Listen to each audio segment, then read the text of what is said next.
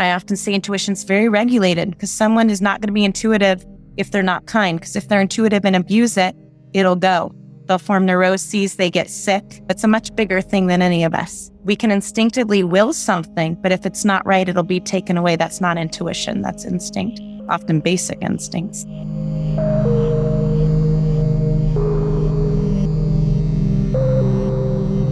Hello and welcome back to the You're Great podcast with your host, Unique Hammond. I created this space for all of the wonderful humans on their healing path, seeking tools and inspiration. It is not always easy to take on the role of healing and being the healer of our body and sourcing our guides along the way. And sometimes, and most often, the most incredible guide is you.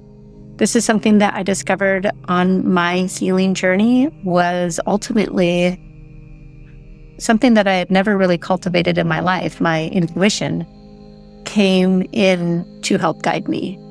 And in my sickest hours, when I was debating between going to the emergency room and staying in my bed, my intuition came in and told me exactly where I needed to be. It told me to stay right where I was and that I was okay. And this was really hard for me to hear because my fear brain was going, go to the emergency room, you have a fever and, you're pooping your pants and you've got pain running up and down your back. My fear brain was like, go, go, go. And something deep inside of me said, stay, you're okay. Now, I'm not telling you if you're in dire situations that you should not be going to the emergency room. We are not all in the same situation. But for me, in that moment, that was exactly what I needed to do. And I wasn't used to listening to this calm, quiet voice within. I was used to listening to my little monkey brain, and that little monkey brain just would drag me all over the place. My guest today is Jill Willard, and I'm excited to present her and her work to you. She is an intuitive and a medium. She teaches people how to get in touch with their intuition, which I find amazing and I'm incredibly drawn to because in my practice, a lot of times I will call on my clients to feel their way through the protocol. I'd have a deep, deep belief that our body wants to heal. It is constantly healing, and our job is to definitely look at where we can support the body in its efforts. I'm excited for you guys to hear this podcast. I was kind of geeking out and also just learning a lot and listening and just being open to what I was hearing. A lot of it felt foreign to me, but I took a lot from it, and I'm really, really happy to know Jill and have her in my world. I hope you enjoy this podcast today.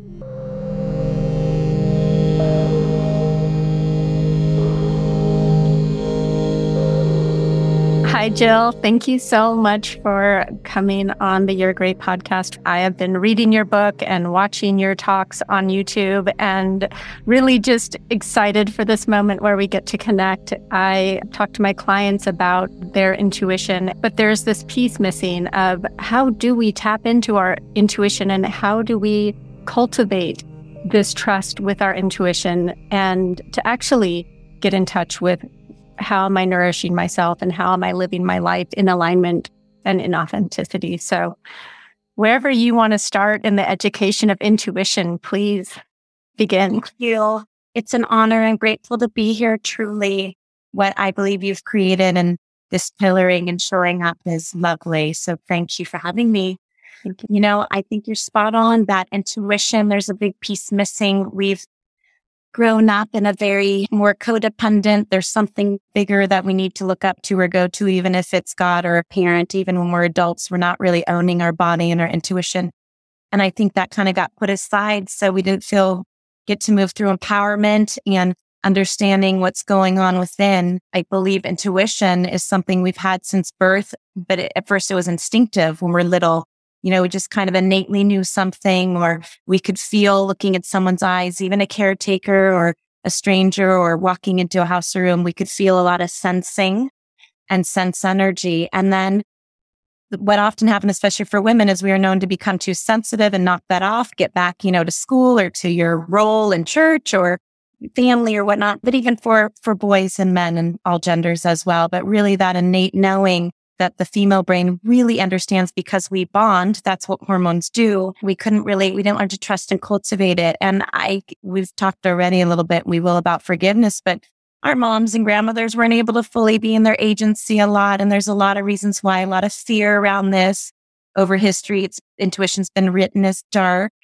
I think there was a lot of people in power that feared it, or there was blame and shame. So I love that we're now, to use your word, cultivating and knowing that intuition is very real in us. And I've sometimes described it like a house. I think for this, it would be good. And we're just turning the lights back on, or a muscle, and we're growing that part back.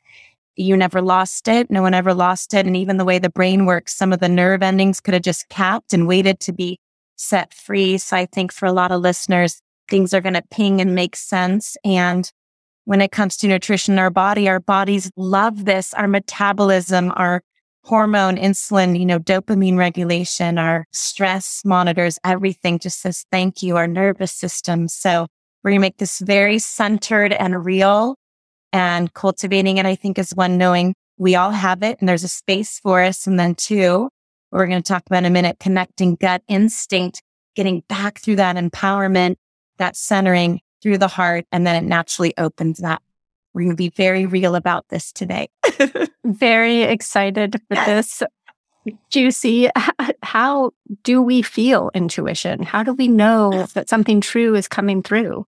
Such a brilliant question. And this is exactly, I think we knew this meeting organically already before, we got together on the podcast. It's exactly about knowing our instinct and the sensory. We've got to clear that instinct knowing, or that discernment of our gut. We call it the threes, kind of like the gorgeous Japanese art of tidying up and things that have already come through our zeitgeist to know what to keep, what to let go, what to recycle or use over here, meaning untangling the patterns, what we've been told, our relationship with food or numbers. And that has to happen first. So that sensing, the basic sensory, needs to come back into alignment, balance. We do that rhythmically and somatically, meaning honestly, swimming, throwing rocks, moving shoulders, moving hips, flushing and clearing. That's what clears out some of that.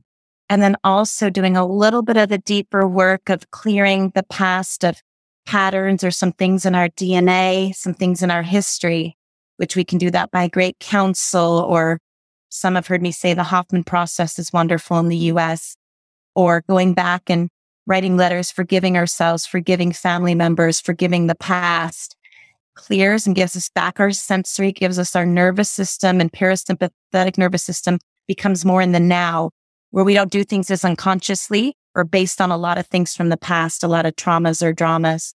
An example would be if someone triggers you, even someone well-known, or someone talking about food or the way someone looks.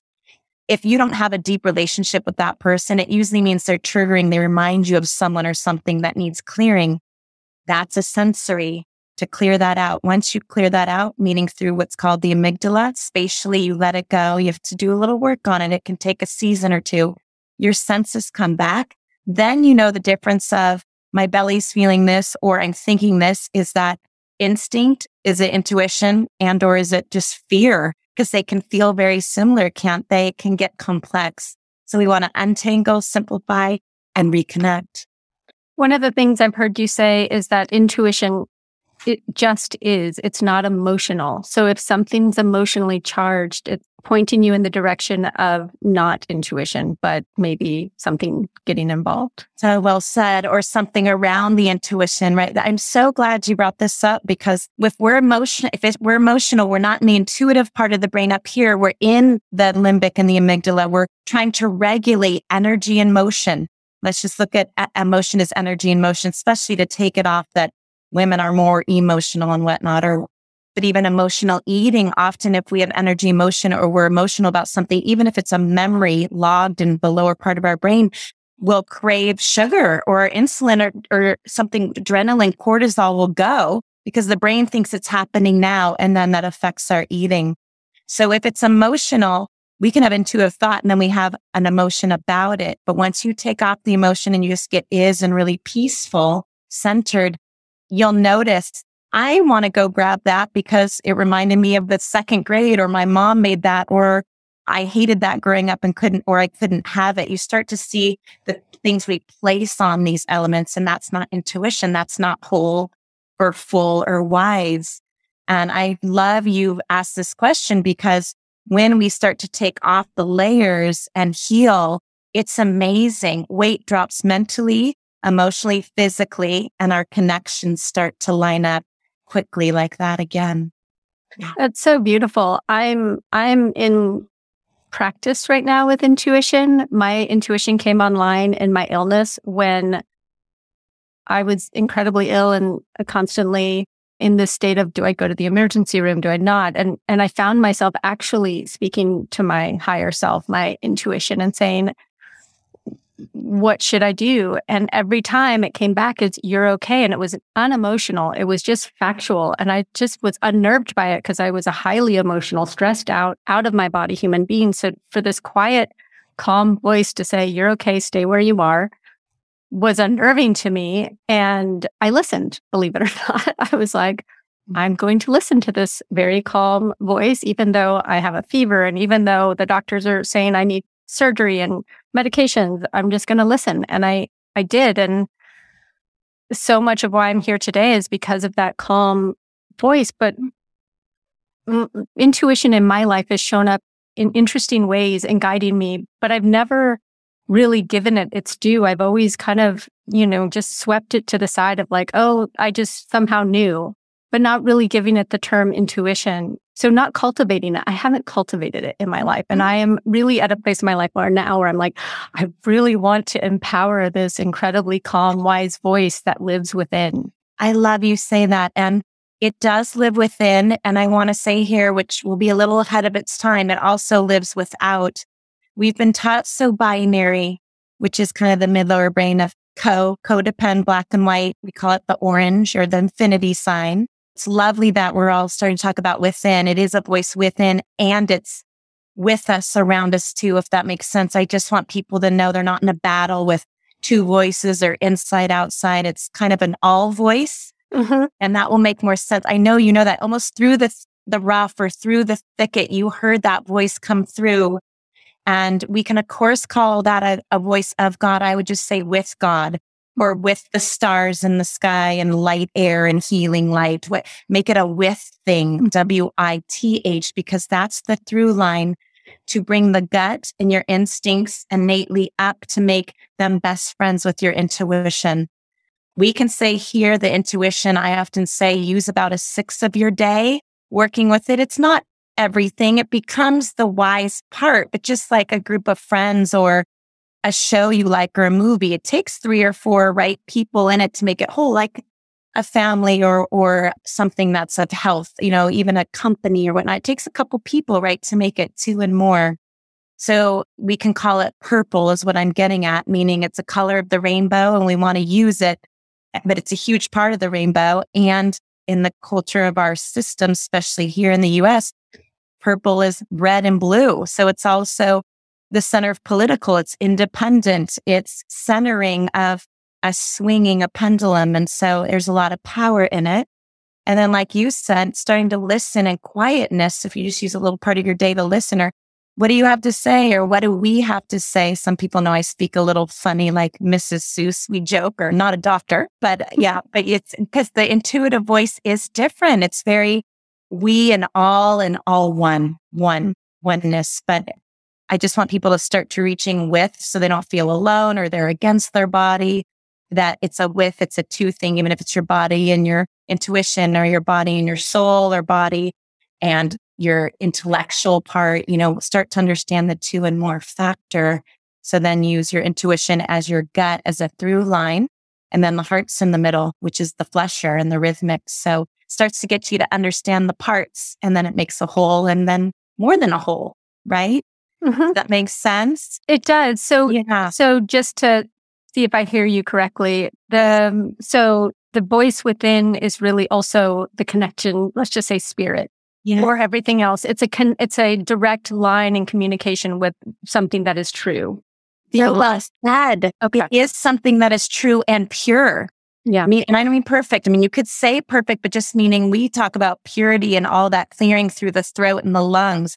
oxygen, light. Exactly.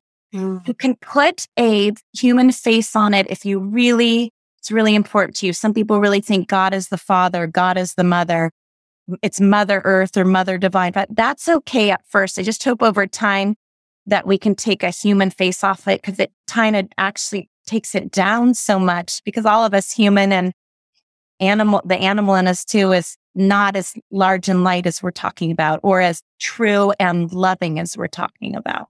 I do relate to it as energy. I have this visual in my mind that I am connected to everything, from the dirt in the ground to the light in the air and everything in between. And Yes. my capacity or my ability is connected to that vastness. So the intuition feels like this thing that I've denied myself my whole life, that I am now, from the gift of my illness, really welcoming in as a guide, as a way to live a more authentic life, which is why you're here, because I really want to share this with my wonderful community of how to really empower that part of themselves to connect to that truth, that just undeniable truth. Undeniable truth, exactly, an expansion. And that's in every cell in your body. You know, I've worked with a lot of scientists, and we've proven many think there's nothing in the center of the cell, or there's everything. So in each of our many cells is this already, or this lightness or expansion. So it's infinite and finite. And that's really important, that I think you and your clients will get, meaning a lot of people in quote spirituality bypass and think we're only infinite or we're only God. And it's like, wait, there's a through line where we're finite as well, at least while we're still living. Just because to be authentic and be discerning and take full responsibility, we need the and, not the or. Mm-hmm. You know, a lot of people haven't made it through in our wellness world because they honestly weren't well, or they were doing it to make it be about them, and that lower part of the ego where come to me, but it's more of a me, my versus I, and then the we or the with, like we're talking about, and then the all, making it at least 3 and more, or however, you know, clients will understand this in different ways. There's many learners, but I want everyone to know this is your birthright, and cultivate it. You have it in you. If you want to call it the green, the heart, the limbic mammal part of you, the part above the animal or with the animal in you, but get to know all those other parts of you. Most humans ping in the lower brain only. And that's what's been fascinating to witness. They're not even in the upper part of the brain that cultivates by the age it's 25 and onwards. So most of them are a sort of very low relationship with ourself and food and our intuition and light matter, God, whatever you want to call, that's trying to help you out. And really, they're guiding really invisibly. Even before the recognition of it, I can see how it nudged me in the right direction, almost despite my desire to annihilate myself and very much live in that lower part of my existence, that disconnected ego space. The evolution of my practice has become, you are the healer, I am the guide. But then this third thing we're talking about is spirit, right? The above, below, within. Yeah. And that also that it's with both of you, right? As the guide and the healer. And well said. So well said. It's wonderful. And many don't realize they deserve it or it's in them. And so I love that you're really helping with that inclusion. And why is that? Was it a parent who did it? Were you judged by body? Was it about numbers? Were you pushed in a more masculine way when we have female brains? Even it has a male learned to hide his emotions, so he turned to food or alcohol or other things. You know, all genders are similar in what we go to because those are the social norms or cues or what's here. But we do have some differences in our brain and how we listen and what we see. Women are more tend and friending. So women can really tend and friend and expand. But then we learn not to expand too much because of that sum zero where same gender or people get competitive, or all of a sudden you look great and people come at you wanting attention or things, or you're not ready to have intimacy, or don't know how to get the healthy intimacy. So I want to say here too, and I love you talked about the ego. I do believe the yellow or the gut is a healthy ego, because that's part of the actualizing, right? That we are using our body and our brain in kind ways to ourselves and another. That's a healthy ego. I think spirit and spirituality sometimes was taught through a very young boyhood. So there's anger at the mother or envy or things that honestly the female brain doesn't even think about, but we learn to even think of spirituality in that masculine way. Masculine is a lot about body and mind. And I want us to bring in, because I see it in you so clearly too, the feminine as well, of energy and motion, or emotion, energy and motion, and connection, spirit meaning connection with all this lighter matter through us and through even a healthy ego. So there's some place to put it and actualize it and not give that up. Does that make sense? That does make sense. Okay, Thank you for that. Welcome.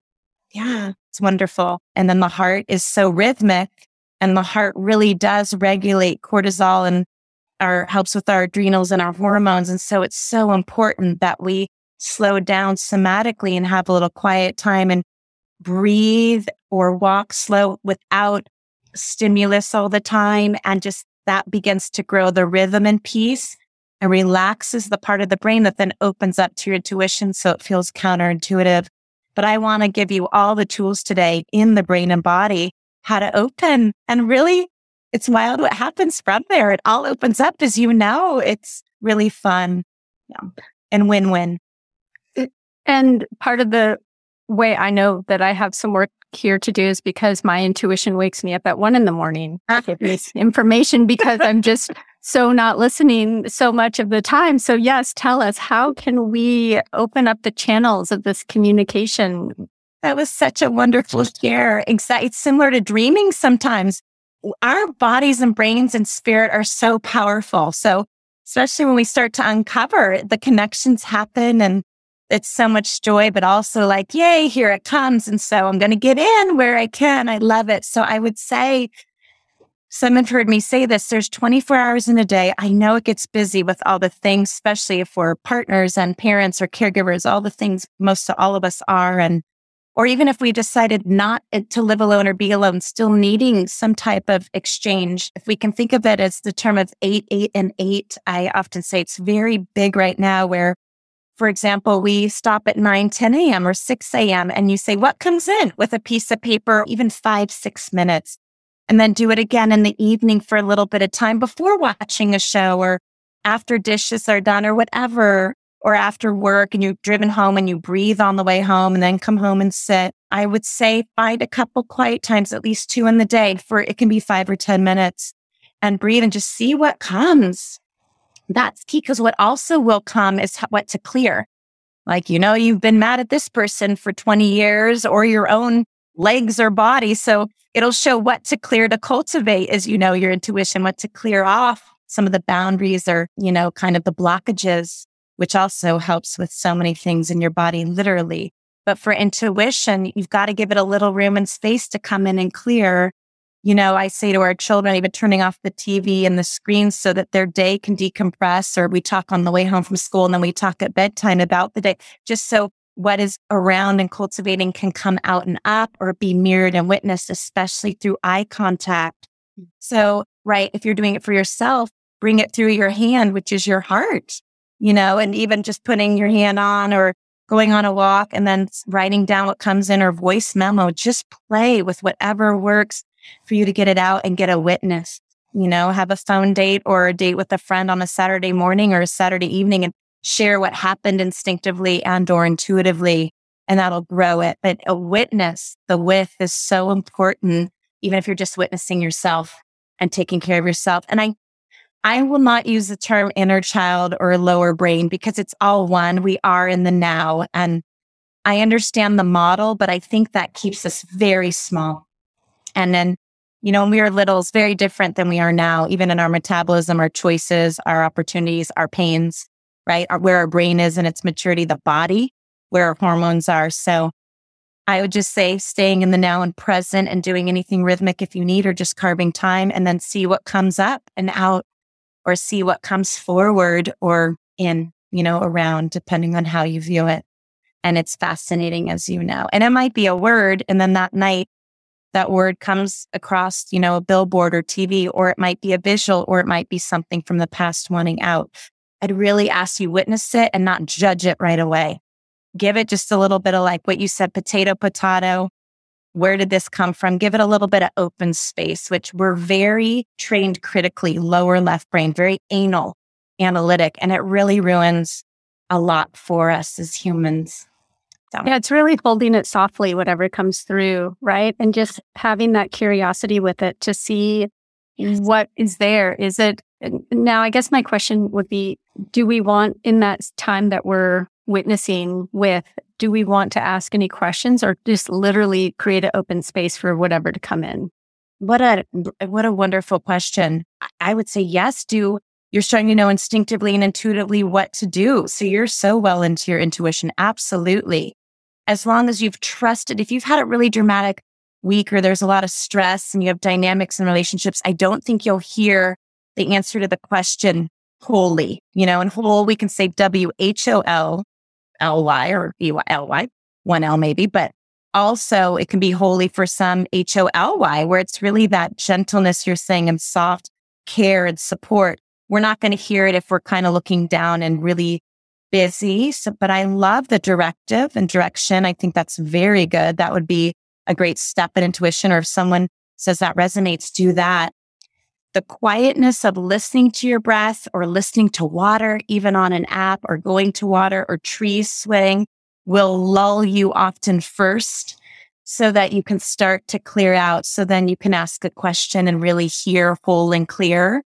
You know how many people don't read a text right or through telephone 5 seconds later, a minute later, change what they heard by a word, which changes again. So you're going to be able to know that you're really clear. And even I still write answers down because 5 minutes later, I might be like, how did it show? Or, love show or all show. And it's true even for myself as a working mother and partner and all of that. So, and being 48, almost 50, I have a good memory. And then at times I'm like, what just happened? So it's working with where we are physically, and also making sure there's space to receive it wholly. Because true love and whole loving information can feel really new. And it could be your ancestry speaking, angels, God, light. And that can feel like I've never heard it this way. Or my mom or grandmother or dad or partner wasn't like that in the waking life. So it's just so loving and new for a lot of people that I want to make sure you don't ask and then hear and go, they were just yelling at me, because it's never anything like that. It's always loving and whole, but sometimes so unemotional and factual that then we take it in, mull it over, and think it was different than it was meant. Interesting. So almost putting it through our sift of our Exactly. kind of societal or whatever the training we've had throughout our life, we can almost take something in that comes in factual and turn it into something else. Absolutely. And it's so common. I work with so many people trying to bond, and because of old attachment issue through a parent or a situation or traumas, they are avoidant often or insecure. That's most of our culture in all genders, right? So then someone could be loving, but they're like, they don't like me, or we push too hard, or we ghost. And that's all from unhealthy attachment bond. So then how will we bond with spirit if we don't have a healthy relationship? So that's all quote relational, and that's all orange again. And orange is right where the sensual and sexual organs are. And here, that's the part that really regulates creativity, but also a lot of flow of dopamine and sexual drive and primalness and cravings. So we have to be really clear, almost clearing that out or looking out and up to see what's coming in. And that takes time sometimes for people that are like, what? The freedom? We're really free and we don't realize it. It's like we want more and more and more stuck in that commodity. And that's where food is and where economy is and government and medication and medicine. So it's really stuck in that more not really always receiving what we truly need or not knowing to ask for what we want. I'll say it that way. So we teach a lot about saying, I need, I want to clear out the red and orange. So by the time intuition, you want to ask, like you said, and ask a question, it's I connect and I am clear, or I connect clearly.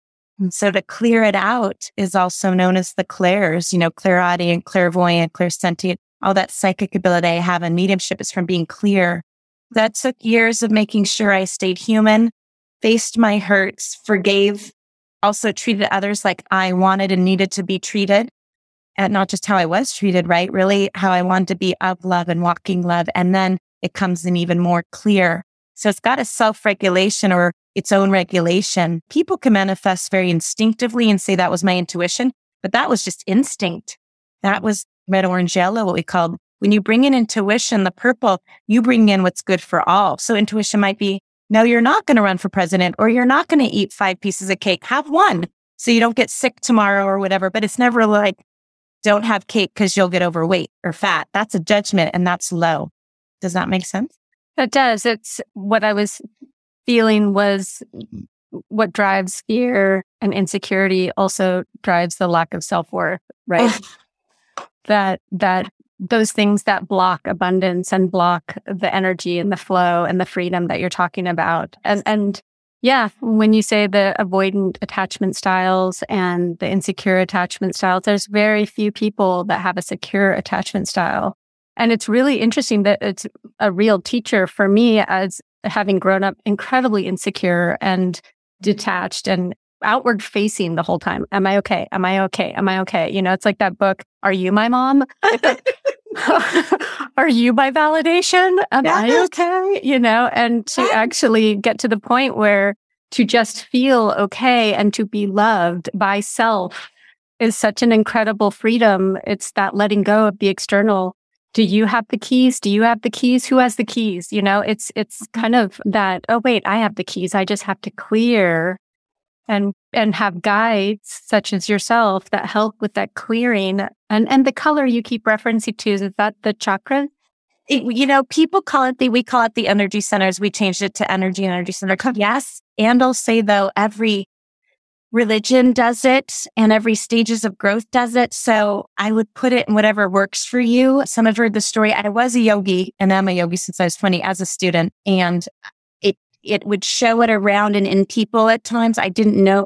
So I learned it intuitively first with all these facts. And then so I was like, that's a chakra system. So I do think it is, but I do think there's more to it that it is. But yes, in this, you could call it the energy center chakra system. That said, I want you to know what you keep talking about, especially the relationship with that gut and self-actualization, is that orange to yellow that we're talking about. That's where the break is in almost all of humanity, kind of moving up into what we call high schooler independence and power.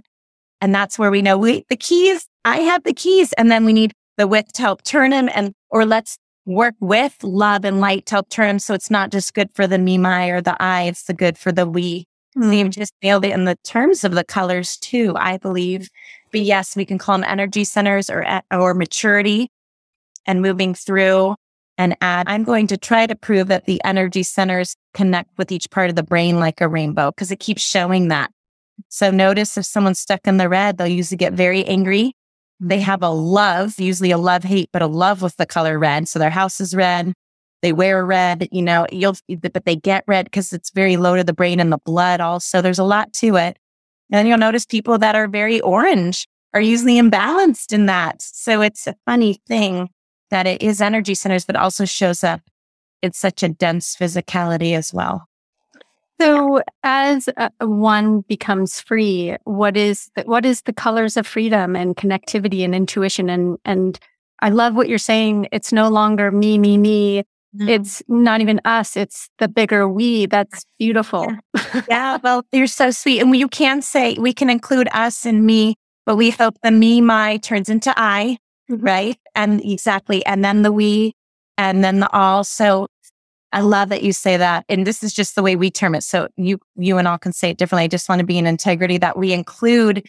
We hope the me, my comes into the spiritual I or the I, hopefully by the age 6 or 7, but if not, sometime in our life. Because how many adults do we know that are in the me, my, especially tilted gender wise in our culture, right? So the me, my should hopefully be done by the age of 3, 2.5, 3. But once again, attachment, exactly. And with love, I've learned to say it with love because I've had a tough time seeing how much damage that does, right? To everyone, including, I mean, all the genders. It just, no one wins, or no one's happy or joyous, truly. And it's nothing is ever enough in the me, my, by the way, as we know, because it's an insatiable appetite, usually with a mother wound or a father wound. So it goes way back in the red again. So you don't even get out of the red, but back to this to answer so beautifully. I was hoping we would speak of this and I didn't want to take it there too quickly. The colors of freedom is blue. and free, freedom to be off the chest, off the shoulders. Even in COVID, we were feeling it on the heart and on the chest. Now we're free to get out and breathe the energy, to jump in the water again, all of those things. And it is infinite. I often say freedom is right outside and inside because air is everywhere, but we have to look out and up. Many are looking down thinking I'm not free, especially in the most free nation in the world. We are so broken here and we're the most free in a lot of ways, but there's that invisible line we're arguing with of the orange of the balance, right? Of masculine, feminine, and a healthy roof and healthy food and all the balancing of basic needs. So, but the colors of freedom are blue, very blue and turquoise, and moving into purple. And then the colors of love, we say, are all green or bright pink or gold. Alchemy right here. So green, eating green, seeing green, having green in your home, oxygen, this area, all green, pink, gold. And then the alchemy is when you start to let go. Alchemy is one of the easiest way I teach intuition of the through line of turning lead into gold, heaviness or denser red, orange, yellow, rise it up through, out and up. You got the green and then the blue. And then like we talked about, there's intuition is the purple, which we didn't make up. This is what it's always shown, but connecting those colors through food, drink, elements, and anyone can do it. I've worked in some of the poorest areas and it's so heart-wrenching to see there's no green and there's no flowers. So we teach them first to look out and up and breathe with oxygen. And then we notice things start to happen because they start to wish and know their worth and ask for more. And then all of a sudden someone comes in with funding, right? And someone gets a scholarship to a school. So that's when you're working with that alchemy, like bring it in. And once that happens, I'm big on the tipping point of numbers, meaning when more people know their freedom, we're going to work at balancing the orange and the red. And I teach a lot about when we're lucky or we have a lot of light in our eyes or a body like you and I do. We've been very lucky with our genetics and a lot of things. And we do the work to clear. That's part of it. But we're so lucky and we have a lot of power. And a lot of women and kind people have no idea they have that much power because who's held the mic and who's hoarded this stuff has been in the lower without knowing freedom, because freedom is for all. So very similar to what the founding fathers did and the bravery and all of that. But once again, a true table is going to bring in all the genders evenly. And then hopefully at some point, I think gender might happen first, maybe not skin tones, but the all is an evenness of all of humanity. And realizing that if we're in sum zero, meaning someone has more, someone has less, everyone suffers. No one's really happy. That is well said. So you talked about taking a moment for yourself to see what comes in, being available, witnessing what comes in. What are other ways that we can clear and get in touch with our intuition? So brilliant. If we want to talk physical, because this helps so much, really opening up shoulders, back and down, right? And even just stretching, even if we can't stretch much, just start with the shoulders, start here, right? So this region of the body, how we use our hands.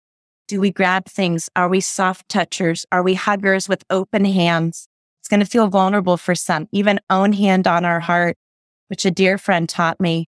And it saved me for that self-compassion, especially if we didn't have some of the things we needed early for healthy, secure attachment. So that's big. So opening this region and just literally making space to breathe better. Huge game changer. Gets oxygen up to all those parts.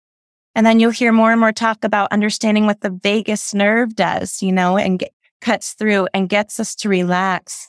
What's so key to know intuition is that your body sometimes can go into parasympathetic rest and repair. So lying on the couch, knowing you're safe and secure, in bed, in the car before an appointment, coming home from work, going to work, eyes can be open. It's more slowing down, breathing, even driving shoulder rolls, all this area. And it does not need to be, I need to go and do 3 reps of it. You can, weight training is lovely. It's just a different thing. This is about the flow and getting lymphatic movement and flow going to oxygenate and things will start opening up. You and I talked a little bit at the beginning about forgiveness and maybe writing a letter to yourself about how you're loved or someone you've held a grudge toward, or go all the way through to the one that's been toughest to forgive and just start writing it or start thinking it. I love you. I see you. I hear you. I statements are key with a positive word. So I am loving. I am free. I am kind, even when we don't feel it. Because all those patterns were learned. Our parents are often in insecure attachment, avoidant attachment, because they got a lot of times physically hurt, even by quote, loving parents, right? Or pushed to a creed or a way that they weren't naturally. Intuition is so much about how we are innately, our true nature, that freedom of our true nature, the green and blue nature. So to get back in it, we're going to shed a lot. So we just start to open up. It will feel so brave, even maybe to change your posture in a business meeting or at a dinner, just to take more space up, especially for the females, right? Or to release so that our nervous system can calm down and we start to flush more, where we get rid of a lot of water weight or emotional energy, or for some people, tightness and electricity and brittleness. So let it flow and let your body do its job. Huge.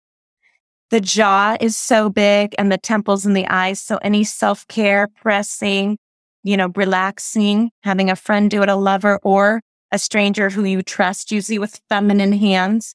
We're out of the aggressive time, like you said so beautifully, a lot more about the gentleness of things so that the body can be safe to release. Safety is key. Safety to tell the truth. Knowing I can't tell them the truth or give them this letter, so I'm going to forgive them from afar, or I'm going to say how I feel from afar. But really noticing if we're getting aggressive, that adrenaline cortisol, that means we're getting our lower parts of our brain. What's under that? Dig through, because maybe it's when you were young and your brain did the best it could in the first, third grade, junior high, high school. Now you can go back, let your body relax so the memory can release, almost like a splinter. You don't want too much water around it.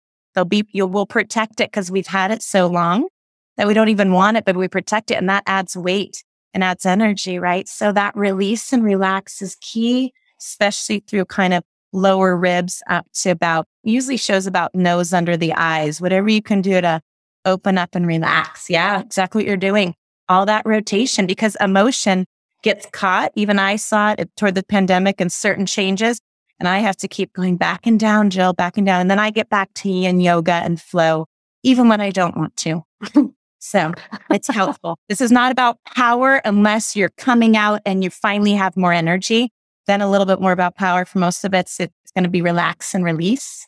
And then fill that space back up with light and air and energy, and maybe get back out there and run or jog or get to more yoga or whatnot. That's a little more intensive. That's the balancing again. Most of us have been trained to go, even through gossip or movement where we're witnessing and scrolling. That's also a lot of going energy that if we could put it down for 10 minutes and breathe, watch how much will begin to melt and relax.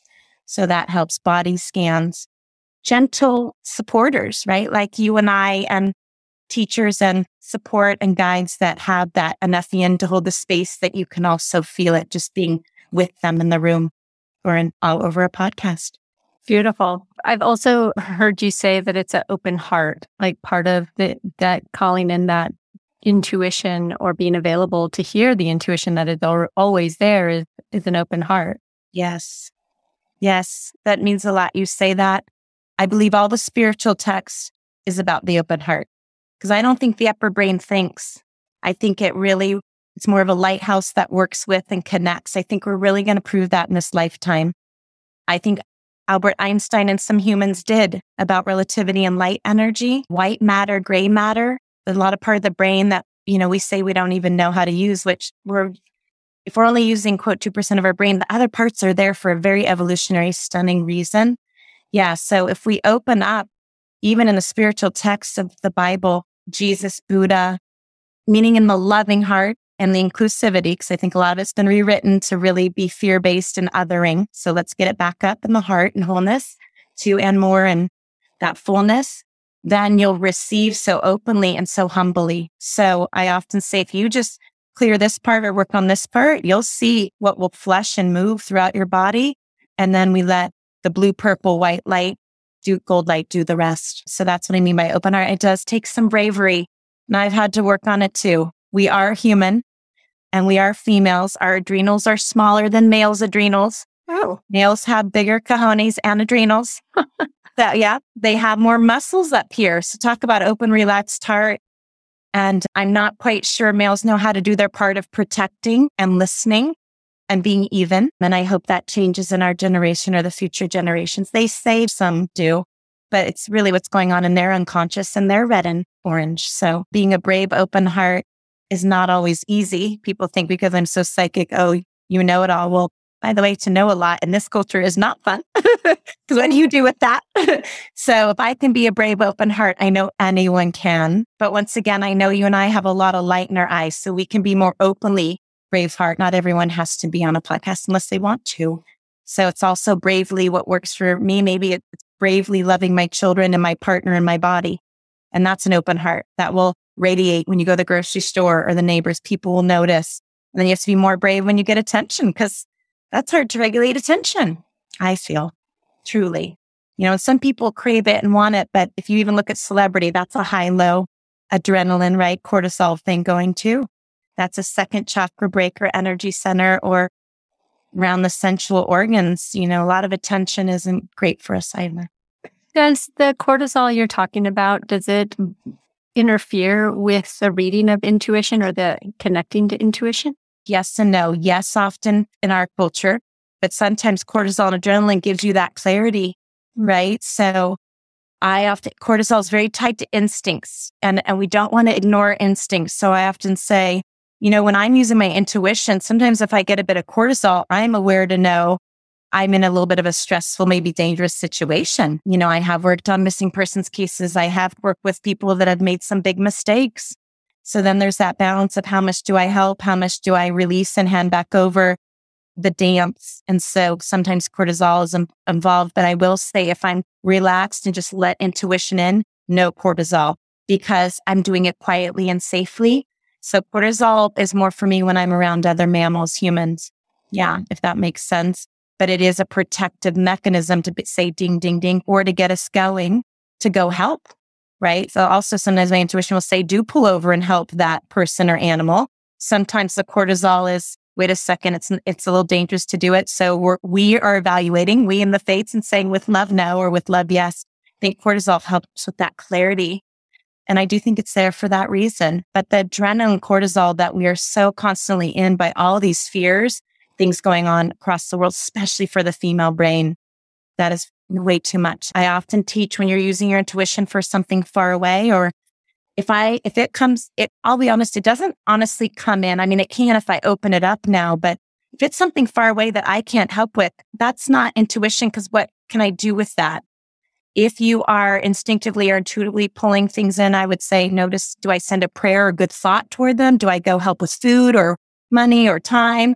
But if you have energy coming in, you want to move it, do something with what you see. So cortisol doesn't start to fill up like you get stressed about it. You want to move it through. What about anxiety and like anxious people? Like I spent the majority of my life anxious. So I don't feel anything but butterflies in my chest. So if the space is all filled with fear and insecurity, how do we begin to move? Brilliant. I really want you to remember we talked about earlier. Some scientists will love this and doctors, some will say they might disagree with this exact. So we're going to say a general. If you're in anxiety and whatnot, you're using midbrain down, right? Or you're in your primal part of your brain and you're in your instinctive part, right? So the thing about intuition, it is a very angelic light. There's no stress. But then we have to move it through our body, or what do we do? And that can feel a little stressful at times. So that's the middle practice, I firmly believe, of a lot of presence, water, good food. I'm a meat eater. A lot of people think I'm very, Italian and whatnot. I'm sure we have, European roots. There's just certain things that in my DNA I love. I did come from farmers. So I do love great vegetables and of course, olive oil and salt. But my point is, it's not about, again, labels of things like that's bad, that's good. I have it, but I let it move through. That helps. So then I'm actually fueled a little bit of rest so that when intuitive things come or things are happening, when fear is coming, I can say, what is this fear? Is it because someone's outside or is it made up because I'm stressed? I don't know what to do with what I see or feel. So I would just teach people, and this is what we do the most, how to regulate through this part of the body, your stomach and your heart, this part of the body and or this part of the middle brain, how to flesh so you get that muscle of strength and bravery, right? And from there, when you think of any leaders, and you don't have to become a president of something, even a PT president is very brave, I feel, but even a leader of anything, you're going to get that law of people that love you, do not like you, you're going to get a lot of judgment, gossip. That's sadly our immature culture. We're not really adulting that much. So strengthening is the green up or the yellow up is going to be important. And then you witness the fear. And that's what I try to teach everyone the most. You witness, oh my gosh, I'm scared about that. I'm fearing that. Now, that takes, usually you're about 8 years old where that starts to happen with abstract musing. So I never ask a 2-year-old, what are you fearing? But an adult or someone over the age of 17, absolutely. Even the age of 13, 14. How do you feel about that? What do you want to will or act to move it? And most of us don't know what we feel and we don't know how to act or will or move it. So the feel would be second energy center in orange, and the act or the willpower, power is the third. And it gives you a flatter tummy. It does a lot of funny things just naturally because the cortisol and the hormones don't stick on your body. So it's a win-win and win across the board. And I don't think motivation should ever be purely physical because then we're getting in our ego a lot. But you can make it physical, emotional, intellectual, and spiritual. And that balance also clears fear because then I'm fearing because of what I think about it. It's not real. Or I'm fearing because physically I'm in danger. So you start to balance, we call the heart and the fourth aspect, those four. And I know this is more information and some of this is in the newer writing to make it easier to follow. But I just wanted to say that here so people kind of balance out the aspects. You're not too physical, you're not too mental, or then you're going to go into fear. So when we're feeling fear, anxiety in our chest, it's becoming the observer of it and beginning to kind of tease it out and see where that is coming from so we can clear it. Kind of, moving that energy. And would you say beyond inquiry or observation, is there physical movement that one could do to clear that space? Yes. So I love you say it this way because inquiry or observation is thought. That's intellect. See, that's 1/4 of it, if that makes sense. So physically moving it, dry brush, go to get a massage, stretch, go to yoga, go somewhere out, sit outside in the heat a little bit. Or if that bothers you in the cool and stretch out on a mat or floor. Doesn't have to be so formal or get to this certain class or whatnot or do it a certain way. Move it. That is actually emotional as well, energy and motion. Shake your hands out, get it moving. All these emotional diseases we have, dis-ease, unease. Clear that, balance back out is a big part of the 4. And then connect. Even when we're in a lower part of our head fearing, that primal part, open back up and say, fates, God, grandma, angels, light, what do we do here? And it's going to feel new at first because even in church, we're taught, you don't do that. You go to the pastor, the priest, the middleman, and look what we've noticed, how broken that really can be. And there are some amazing pastor priests, but we teach, let them come in as a brother by the time you're an adult, not the savior. That is also a bit of that hierarchy where we give away our physical and mental power. So just food for thought. I know some people like it because they've been taught since birth. We go to the father. Once again, then we wiped out that whole element of the mother or the feminine, which is energy and motion and true connection. Does that make sense? Where we're even, the width line. And that width is WIDTH, which I know gets a little heady. The vertical is physical, mental. That's the left brain. And that's more the masculine. And that's more the patriarch, physical, mental. So now we're very overly mental, even in economics and money and tech coming out of our body, AI and all that. So to come back into physicality was more war, blood, sweat, and tears. So the feminine's coming in to even that out. So that through line is flashing and witnessing and maybe writing down, what do the fates say about this? I know what my intellect says. What does the all say? And that'll feel new at first, but it comes in. You might get, it'll be okay. Stay with it. You are loved. Breathe. You'll get the wildest things like you said it through your illness. Exactly. You'll be okay. That space. So we want to let that in, let it have room to come in. And then that will balance out just that logical or thoughtful piece. But to get back, just so people feel more somatic, the flushing is key. And it doesn't just need to be a dry brush. It can be in the shower with a warm cloth.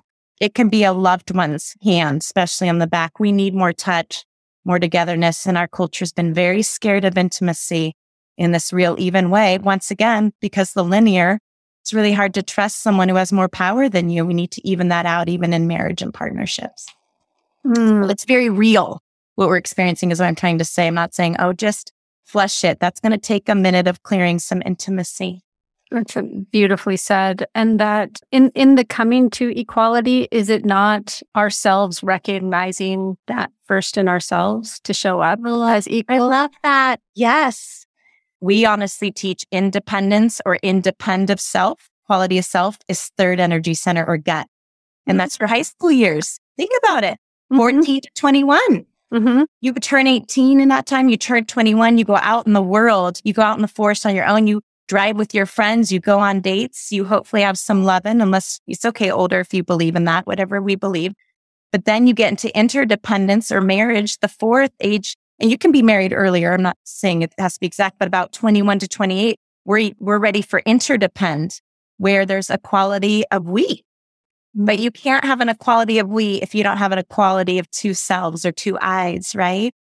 So what you were speaking of, that wholeness and equality of self, is a third energy center, gut, self-actualization. I make it to the top of the mountain on my own. And then we know there's light and things above the mountain, right? Or we go back down humbly, get back relational with the elements and with the, there doesn't mean you stay that I'm the best. Any healthy high schooler knows how to hand off to younger brother and sister, younger kids, mom and dad, and offer community to a neighbor, pull in maybe some, trash from an elderly, or open a door. There's so much when you see a healthy, independent high schooler, they're, oh my gosh, they're loving, they're leaders and they're supporters, right? So that's the whole independence. And it's wild that we have a Declaration of Independence in the US and all these things about independence, but we're still fighting over the me, my often. I just want to keep adding that let's understand that forgiveness, why we act the way we act, because we're in an environment that really fights this equality of I. But then you get to that, and then you really fuel your heart, because the heart and the gut need to be dear friends, because the gut burns energy off the heart with heat. The heart supports the gut. Like, wait a second, is this a we thing or a you thing? Even in marriage and partnership, dear friendship, so that partnership becomes just so the key, that middle space. And then blue and purple, or remember, purple can do its job and come in and just sprinkle all the good stuff around and over it. I often say intuition's very regulated, because someone is not going to be intuitive if they're not kind. Because if they're intuitive and abuse it, it'll go. They'll form neuroses, they get sick. So, it's a much bigger thing than any of us. So we can instinctively will something, but if it's not right, it'll be taken away. That's not intuition, that's instinct. Does that make sense? Often basic instincts. Interesting. So in this newer connection to myself, where I feel like I'm honoring this authentic self, this intuition, the spirit, but there's also instinct. And I keep hearing you say the difference between intuition and instinct. So I have this thing that if I feel anxious about something, I usually stop. Yes. And I stop and I ask, where am I out of alignment? Something isn't energetically aligned. And when I roll past it, I usually see my mistake within a few minutes of what I was pushing blindly for. And so for me, I don't know if it shows up differently and if that's instinct versus intuition, but this anxiety that I feel, now I know when I feel this way that something is out of alignment, and I stop and I'm just like, okay, it's time to feel, it's time to give this a beat before I answer or say something. I'm just going to sit with this and then wait. I visualize it as a tidal wave kind of crashing. And when the energy dissipates, I look for the truth of what I need to see. Is that instinct? What is that? I don't know what it is. Out of you. Well, this is the final piece that I was hoping we'd get to today, which of course you led. It's the pause. You say, I stop. And the amygdala, where fear comes and we process in the body, part of where we process it, through the limbic system, our mammal parts, so not just our animalistic primal parts, the next stage of the brain up in evolution is what's called the amygdala. That's spatial.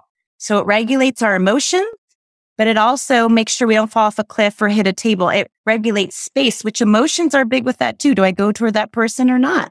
Do I make that choice or not?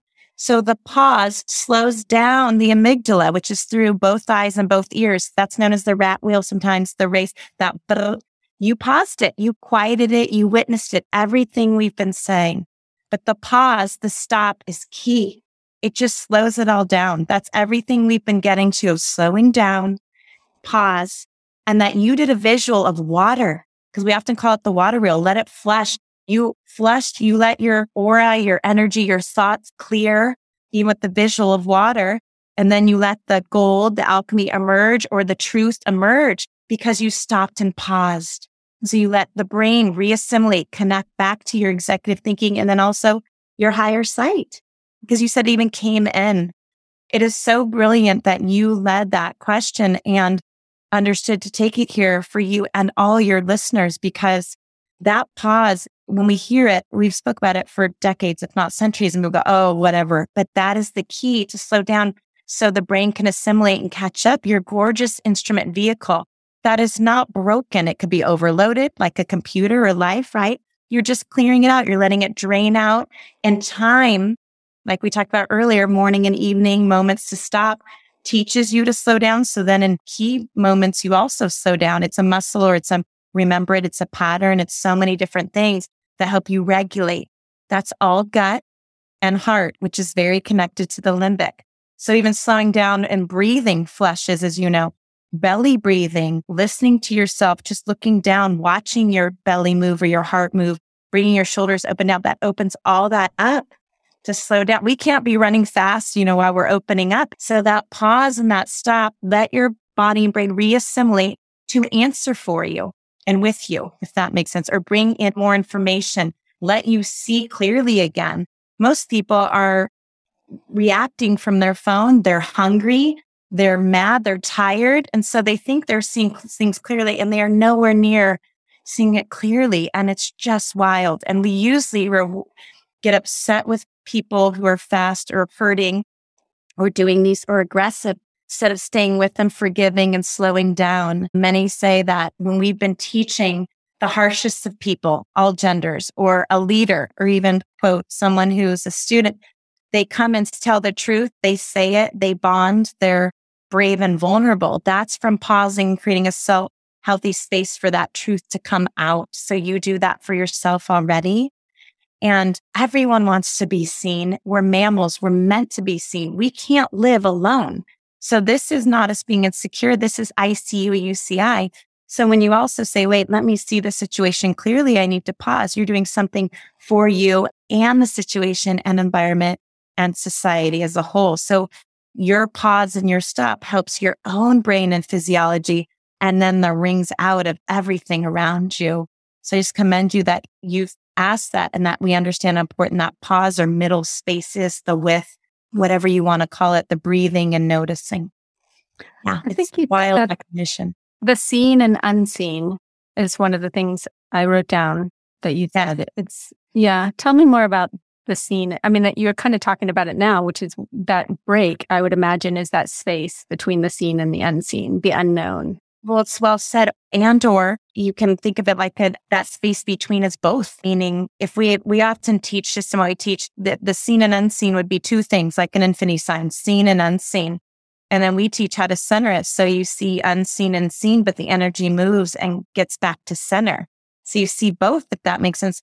By the time you're 17, 18, your brain is starting to assimilate in its maturity. But then by the time you're 25, your cortex, your brain is in its full maturity biologically.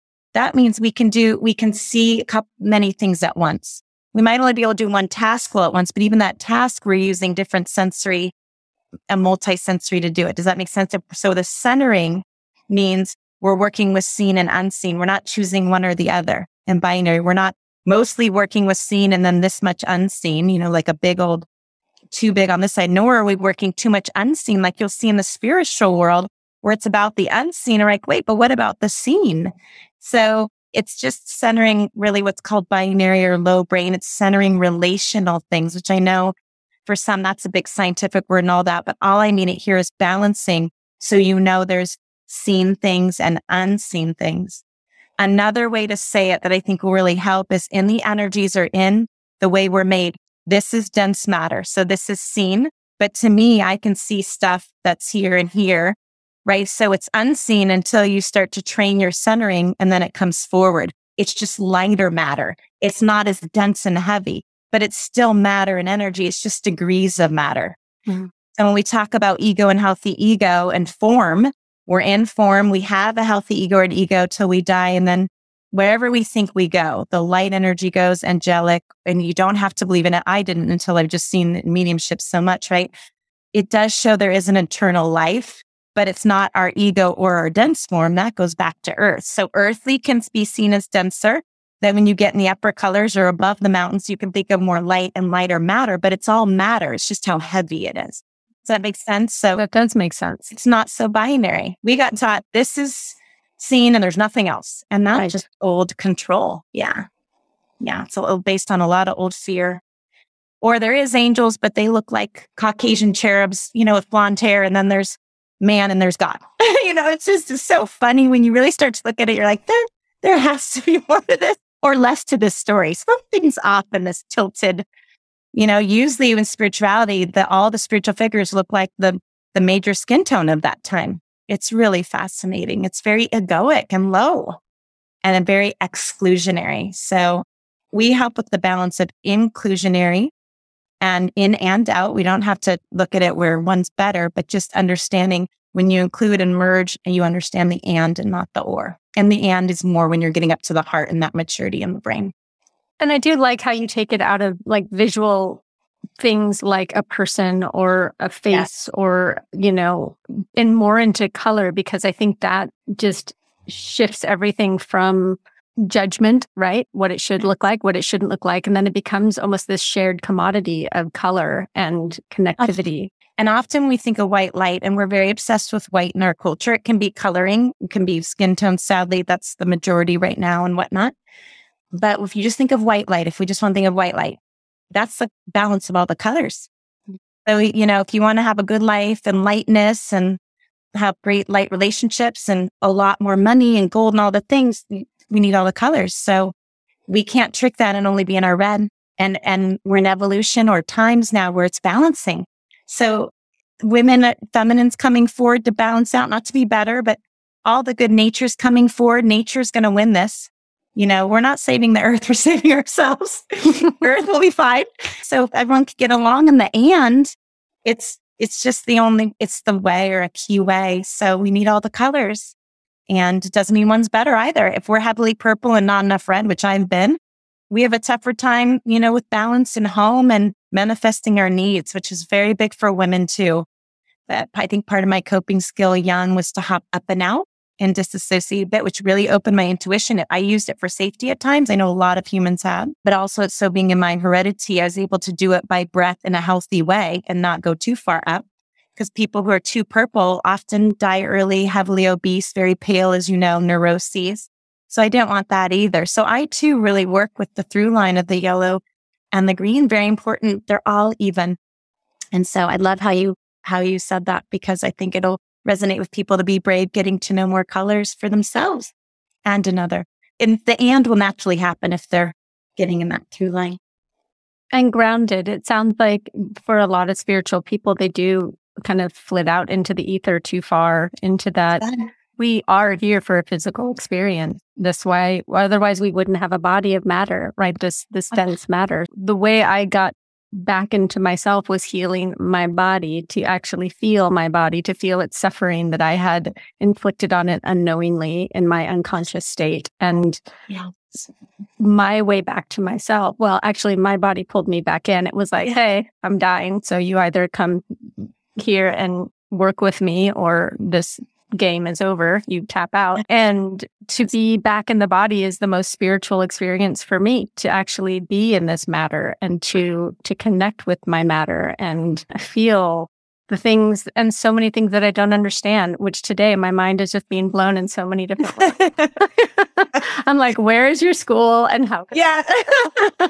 I appreciate you. It's so funny. Right now we're going for funding for You'll Love. We merged our two companies just because it's the right time. The Science Spring and the meditation. It's just an understanding of a long time of this. This is the one little thing I understand, but it does help all things and all people. And I love how you brought in your body told you, because when we bypass so much of that and just go spirit, what you'll notice is the person, because we're all people, will then use others to get back in their body. And it can be sexually, it can be with attention, like come follow me. And I'm doing this and that and smoke and mirrors. But it's really interesting how many don't know that they bypassed and went to the ethers only to need physical matter and people more. So they just stretch that infinity sign or stretch that relational like a rubber band. And I don't want that for anyone, especially all your listeners. I want you to be able to enjoy your every day, enjoy your meals, enjoy the bounty, or wish and create the bounty. And it's just so everyone's birthright. And that will feel very strange and brave to a lot of people. And that's an unconscious thought of non-worth, or who does she think she is, or who do I think I am? And, to quote a friend, Marianne, who are you not? If the kind ones aren't asking for the bounty and spreading it, then it just doesn't help anyone. What is the difference between intuition and being a medium? The way that I've understood it, and hopefully we can get more people adding in, although this is such a lost art and creed, I think we've got it pretty, understood, but there's more to add for certain. But just doing it so long, what I've noticed is that, how people say we're clairaudient, clairvoyant, I've always seen just means clear. So clear thinking, I should say clear seeing, clear hearing, clairaudient is hearing, clear seeing, clear thinking is called clear cognizant, clear smelling, clairvoyant, I think technically is seeing as well or whatnot. But all the clairs that you be clear so you do see all of it. I think the mediumship is an aspect of that, of any of them. Meaning you see them, hear them, feel them, smell them. That happens a lot. Sense them, meaning them, those who've passed away. The first when some might know the story, I think it's in the writing later. We tried to put in how Michael Jackson was the second one who came in mediumship, but I think it was going to be too. And it just would have been a little controversial at the time. But the first person that came in was my very best friend's dad. And I was about to go see her, and she was an expat coming to the States. And I was doing a reading for she and some of her amazing friends. And I was literally going to get some things to go in my carry-on bag. So it was post 9/11. And he came in as I was going over a speed bump in Manhattan Beach, California, Southern California. We grew up 8 hours away in Northern California. But he had played on the land where the speed bump was as a child. But I knew him in 7 hours away. So it was uncanny. And he came in on this side of the car. Some people know, I guess. I don't know which way it will show, but over my left shoulder driving in the US. And I was just like, who's talking to me? Like he was sitting next to me. So that's known as mediumship. What was that? I could see him, hear him, feel him. I didn't smell him. Smell comes in some other times. And then a couple days later, Michael Jackson came in, actually right before he passed away on the TV, and then came in for weeks before the funeral, saying all what would happen. I wrote it down, showed friends, showed family, my husband. So they come in, is that we're cleared so we can hear them because they're in the ether, angelic energy, or whatever what people want to label it. It's just words, honestly, to me, because it's what the energy is. And I hope we can get behind the words and start to connect more wholly about what each culture calls it. But point is, I think mediumship is just hearing those who've passed away that are here in some form, not as dense matter. And they do not come in angry or any energy. They've lost their ego. So the mediumship, similar to the information, is whole and loving and direct and saying we're here and we're here to help. It really is having your ancestry support, even if they did some really yucky things in the waking life. That's one reason, the first couple of years of doing readings, I didn't mention, maybe the first year and a half, I didn't mention when they would come in, unless the person said, I now want a mediumship reading, or is my mother or grandmother here, or my first love. But I learned the hard way that they came in with the most important information. So every time I didn't let the person know, that was really important information for them. Other things came in the reading that were great. It was never a lack. It was just, that was a bunch of gold as well. And so I think the mediumship is a part of that, or in the grouping of it. But once again, I'll say this. When Michael Jackson came in, I was breastfeeding our second child, I believe it miuld have been our first. And in the middle of the night, I'd be like, I don't want to see faces. That was always my thing. Talk to me, but I don't want to know who's here right now. So anyone could take this or not believe it. I completely understand, but it was fascinating. So he would talk my ear off and it would all be true. I'd write some of it down. I believe it. I really do. I really do. I grew up in Big Sur, and part of leaving home for me was really leaving all of that, behind. I was like, I'm leaving all of this behind. And when I healed, I left my job, my career, and I had taken 3 months off. And a friend of mine at the time had a clairvoyant in her teepee in Malibu and said, Unique, I know you're not doing anything. You're taking time off. Come and sit in the teepee. And I was like, no, I don't really know if I believe in all that. And she's like, it doesn't matter. Just come. And if he has a moment, because people were just coming in and out of this teepee. And I was just like, okay, I'm really curious. So he had an opening and I sat down and and it felt like 5 minutes I was in there. I don't know how long I was in there, but he said, a man with a long beard and long hair is sitting on your right shoulder and he's trying to get your attention. And I was like, oh my God, that's my dad. My dad had passed away when I was in my 20s. And he wants you to know that you lost the thread of your life and you need to go back and find it. And I was like, I remember leaving there and really knowing exactly what he was talking about. Like I'd gotten so far away from myself in search of things outside of me and to come back home to myself. And that was the moment where I'm like, okay, stop running away from where you come from. You came from there for a reason. Like get back and connect. Yeah. That's a wonderful story. That's so like a father speaks in the readings, and dads are amazing that way. Their wisdom, even if they couldn't say it in the waking life sometimes, but sometimes they talk that way here too, but that's who they are. That's so beautiful. And I'm grateful to because he brought you back home, like you said, into yourself, and that balancing that outside back into inside is brilliant. And I love you took that opportunity to go do it. It's really key. The first time I had gone to a medium, or probably the only time, to be honest, we'd have met a couple along the way now, but he had us all lay down and sit back up and say who our guardian angel was. It was a friend's studio. I was a yogi at the time, but did not do any of this. I did this work for friends and family, but I don't think I'd come out publicly. It was around 2002, 2003, I want to say. Everyone came and he said, this is what your guardian angel looks like to each person. There are at least 25 people in the room. And then we each had something in our hand from the gentleman's meditation. The gentleman who led it, the medium, was working on the Scott Peterson and Lacey Peterson case. I don't know if you remember that. And she was pregnant and passed away. And I knew what he was going to say before he said it, and saw I just saw next to him it all play out like I was watching a movie. And even I was like, what was that, Jill? Just wow. I was probably 26 or 27 at the time.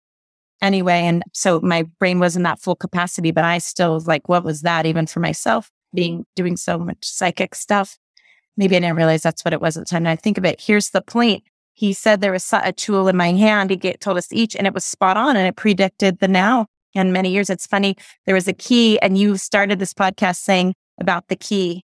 So you were so intuitive too, using an icon, because we didn't talk about that. But I was like, he's like, you'll help millions of people. And I was like, no, I won't. I was shy. I was intuitive, but quiet. I'm very introverted. And my dear friend next to me, was like an older mentor to me, he's like, yes, she will. And I'm like, I'm working in publishing. I knew I was going to be a stay-at-home mother. So I'm glad we're talking about this, because the mediumship inspires and invites us to get back in there and do it, even for you and I. And I'll never forget that. He passed away. He became very obese and pale and started painting his windows black. And he did live by the ocean, but that was also a reminder of, let's be in our physicality. Let's move energy. For anyone who's listening who is so psychic and intuitive or wants to do this or dabble in it, let's make sure we're doing the through line that we are human. We're not invincible, and we need to stay pretty balanced, because it can come at a cost. And I've met more like him, sadly. So part of my passion in teaching in this is that we do it in a very balanced way. And that's why I wrote the book. The next book is a much quicker, easier read in ways, because it's about the nervous system, but also more about a few personal stories. So I hope the new one resonates a lot. Intuitive Being is a great book. It just can be long. So I end up teaching it more, and, we'll probably go back to university and teach it, just so take your time with the book, as you know. So I thank you for reading it and recommending it, because it is an important one. It's just not quick. No, I think for those really interested, but it's not quick, but I feel it's important. And do you have a name for the next book? Yes, it's called The Well. Isn't that great? Because it's exactly what you and I were talking about our container coming back in. It for all humans, for men, boys, all genders, really, and how we work with environment. And that's the nervous system. And most people wall and shut down, or they create a lot of barriers, even wait. And they don't want to, but they need the protection, or want the protection, feel they need the protection. I can often tell where people are abused, because the body will literally put physical weight around it. It breaks my heart until we clear that abuse. And so I can tell if someone hasn't gotten through the abuse, which I'm not saying is easy. I've not had many of the abuses that another has had, but the body shows it. And so part of what I tried to write in The Well is how to regulate the nervous system. So a lot of that can fall away. We can flush, even out water. you coming from Big Sur and me loving and needing water and ocean. We need water, and look what's happening on our planet with water. So how do we contain and hold enough? And how do we share? And how do we exchange, right? Is really why I wrote a bunch about mental and emotional illness, because I knew when I finished Intuitive Being where everyone was going to get stuck, and it's where almost more many put it down. I knew the page numbers. So you start talking about the emotional body or the emotional aspect. Everyone goes, nope, down it goes, too hard. I don't like it. Go back to my fiction summer read. Give me, brain candy instead of facing the emotion, our cultures. The four aspects of being: the physical being, the emotional being, the intellectual being, and the spiritual being. And that's, remember, we talk about the four aspects of the heart or the pie. Mm-hmm. We're so overly intellectual now, and we're throwing it on our kids, and we only reward high intellect. And I work with a lot of people, tech, and their bodies are a wreck and their heart's a wreck and they're not happy. They don't know how to bond. Most of them are stuck under age 10 maturity wise. So I'll say I believe it. I believe it. The Peter Pan. Oh, so well said. I was wondering about that the other day. I'm like, what is that? Kept coming in. Look at you. The Peter Pan. Man. Something you wrote in your book, that if you over-identify too closely with your physical, you become material. Yes. And then that is another way to lose connection with. Yeah. Yep. So remember we talked about finite or denser material? Mm-hmm. And I meant we don't talk that this is material, right? We think that it's so free. Talk about money, talking about tech and things that are moving energetically, and even all what it takes to do a car or plastics or phones or computers, all the resources it takes. It takes away so much water and fresh air and a lot of things. But here I'll say, when we're in materialism, we're in dense matter. So we think the body, I need someone's body to make me feel so good, or I need a thing, or I need more of a thing. I need more money. I need more space. I need more rooms. I need more carpets. I need more cars. Yeah. When you get through that into independence and interdependence, you let go. You get through the hoarding. And so a lot of people say, my child needs these shoes and they're 12 or 13. Well, of course they do. They're 12 or 13. They're in that bond of hormones. So we want them to fit in. It's not that you throw them 10, but save up and buy one and then share or something. So the point I mentioned here is it's where most Peter Pan stuck. When you get out at age 14, your maturity, you go, wait, I have 3 pairs of shoes. I can keep one. I can give 2 away, or can give 2 and give 1 away. And that's where most humans have not flipped. And less is more. People think I have this huge closet. I have the tiniest closet. I wear this stuff all over. Not a big spender. It's fascinating what begins to happen, and so much more peaceful, right? And can move through the world and can give more and need less. But that's also this is the point, my basic needs are set. We're saying this from privilege of a house, a roof, fresh air, water. So if we could start spreading it out, everyone will win, especially the children of this next generation too. Oh, yeah. I think, another beautiful and something that really stayed with me from your book as well was that when kids are not given what they need and then they're told to share, there's a sense of lack. And so you pull closer to you and you don't want to share.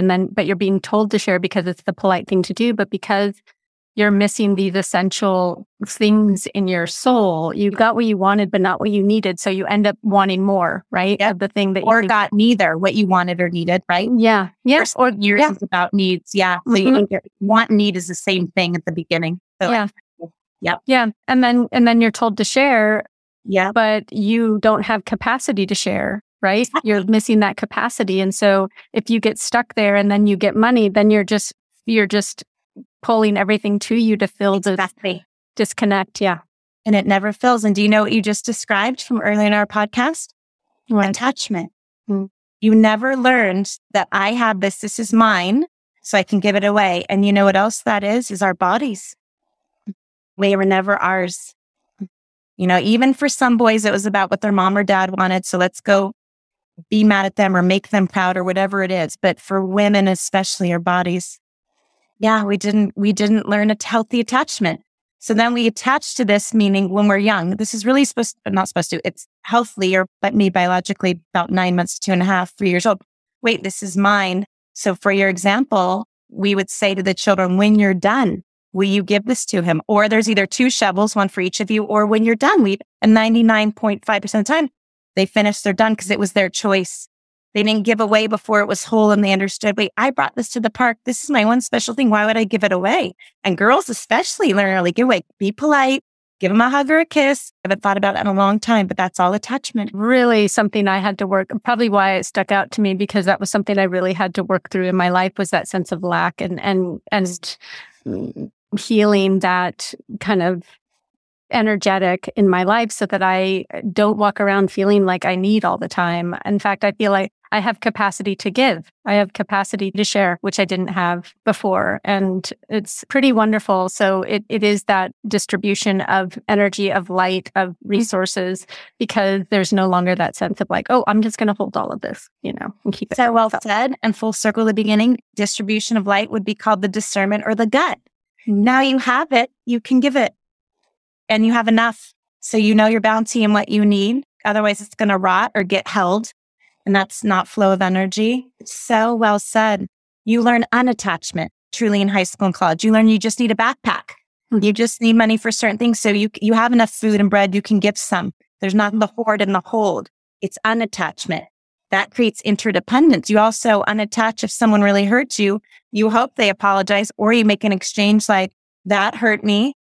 Apologize and then walk the walk. We're not doing that again. This is what we teach a lot with our children too. And I do it. Even if it's like, oh gosh, I made a mistake. But then we give freely and we move through an interdependence. We're not attached to the outcome, attached to being right, but there's a through line. And I love you brought up that example, because a lot of people are taught to give when they don't have, or to hoard and not give because someone's the enemy. And that's the sum zero again. That's the competitive taught. And that's the way right now our economy is. And I hope it shifts, because we're better together, and no one is happy with that hoarding. And I've just seen it so many times. If someone is happy, I'd actually be like, well, at least they're happy. But yeah, I've loved this discussion today and I hope a lot listen. And it was long, but it was, and I will clip it together. And thank you for your time and your energy. And you are a gem. And I am glad you are brave to take up space and be who you are in this world, because we need more of that beautiful light and energy. And thank you. Thank you, sister. Same.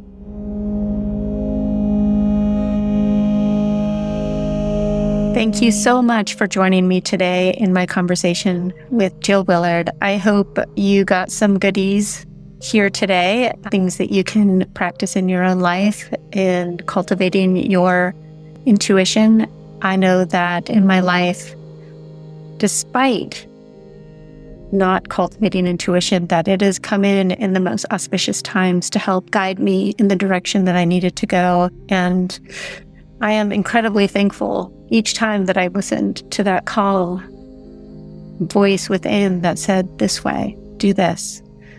It takes a lot of faith to listen to that voice within, the truth. And I just love that. So I am indeed going to be taking a pause at least twice a day, maybe after my meditations, and see what I can bring in just as a way to cultivate intuition.